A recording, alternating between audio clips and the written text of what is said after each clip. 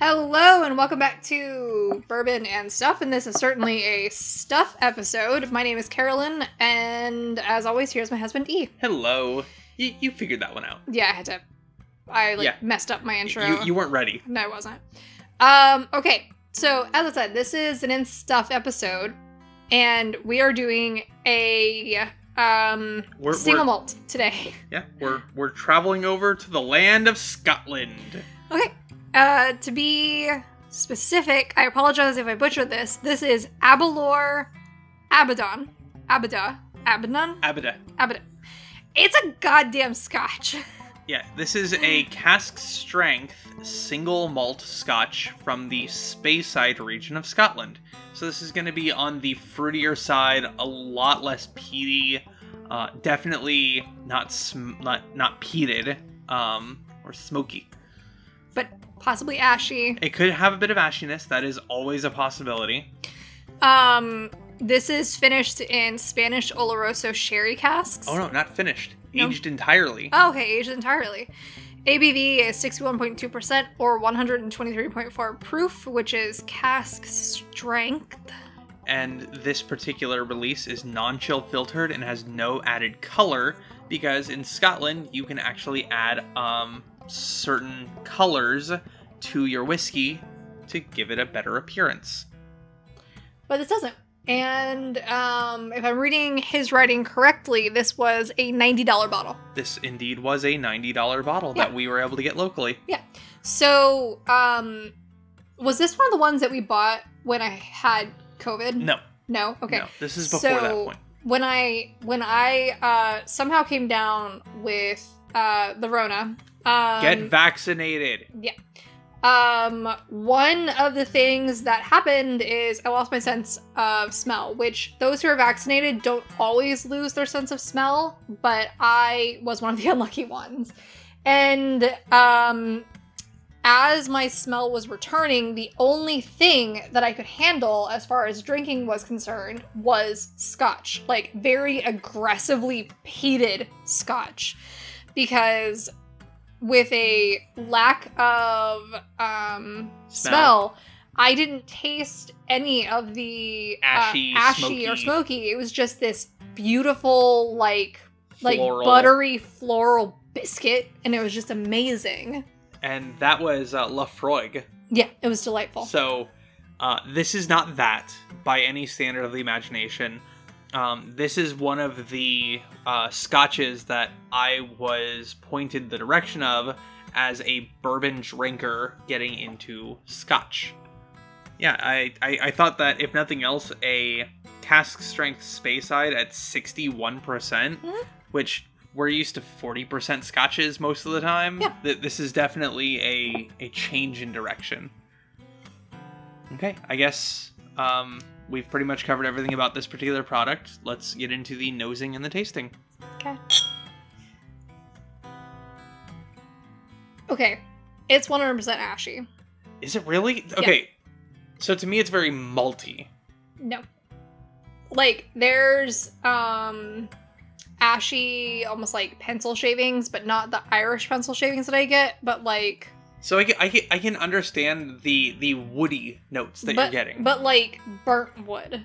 Like, I don't get what I would consider like cigarette ash. No, I mean like not charcoal, but like the ash that's left over when you burn wood. Okay. It is fruity. It is slightly sweet, but not sugary sweet. It has an almost like herbal honey hit. I'm almost getting a buttery sweet, if that makes sense. Sure. Yeah, that makes sense. Yeah, we'll go with that. You can say whatever you want on the internet. Nobody's going to question that. I'm not going to question your nose. I might tell you that it's broken, but... You've already done that tonight. Yep.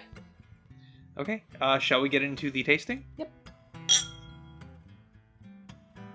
I can understand... Do you taste the ash now? I can understand what you are picking up as ash.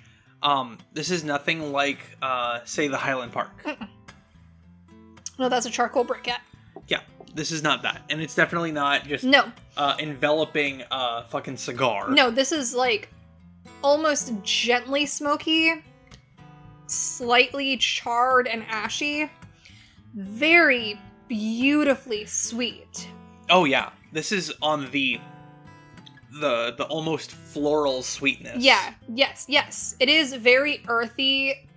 That's the best way to put it. Earthy is a better It word. is earthy. It is earthy. It is floral. It is fruit cobbler. There's like a butter cookie hit to it. And it is just dense with flavor. Yeah, it's very pleasant. Like, I think that if you've never introduced yourself to Scotch, this is a fantastic stepping stone. Right? Yeah.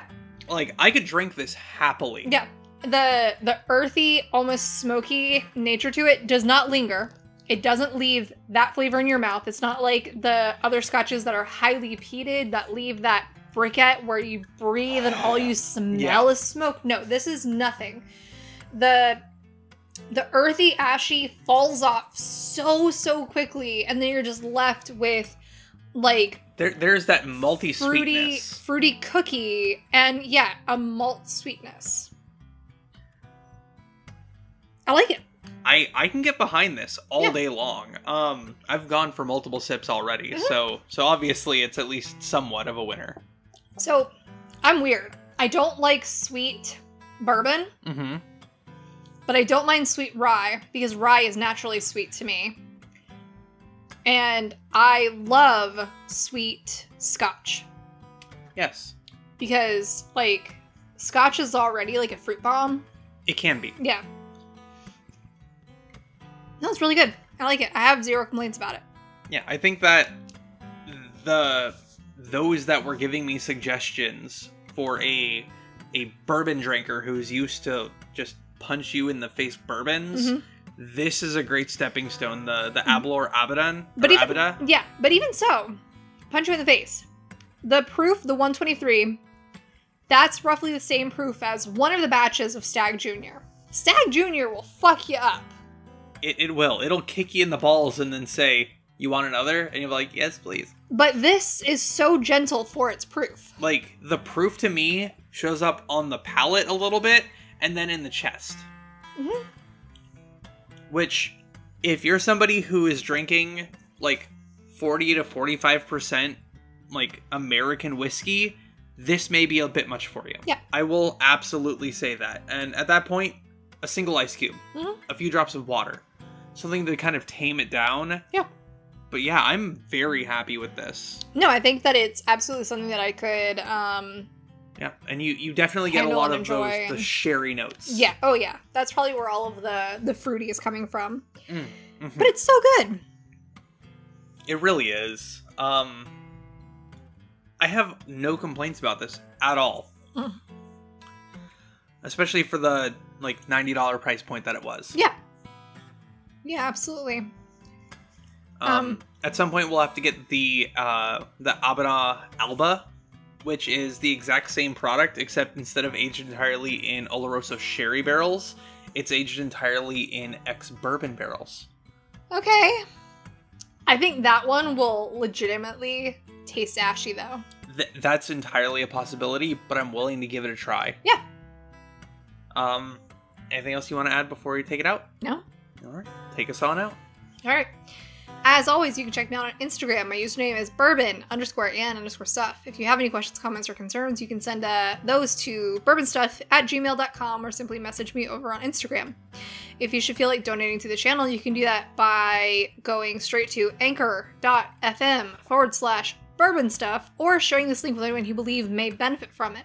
If you have someone who is a bourbon drinker and is attempting to They're Scotch curious. widen their stance on other things, and they may not want to go towards rye, definitely point them in the direction of this. It is a hefty price point of about $90 for something that you've never tried before, but I can guarantee you, if you are a high-proof bourbon drinker, you will not have any issues with this at all. Absolutely. And with all of that being said, remember that all whiskeys, Especially the delicious Scotch buddies, they are meant to be shared.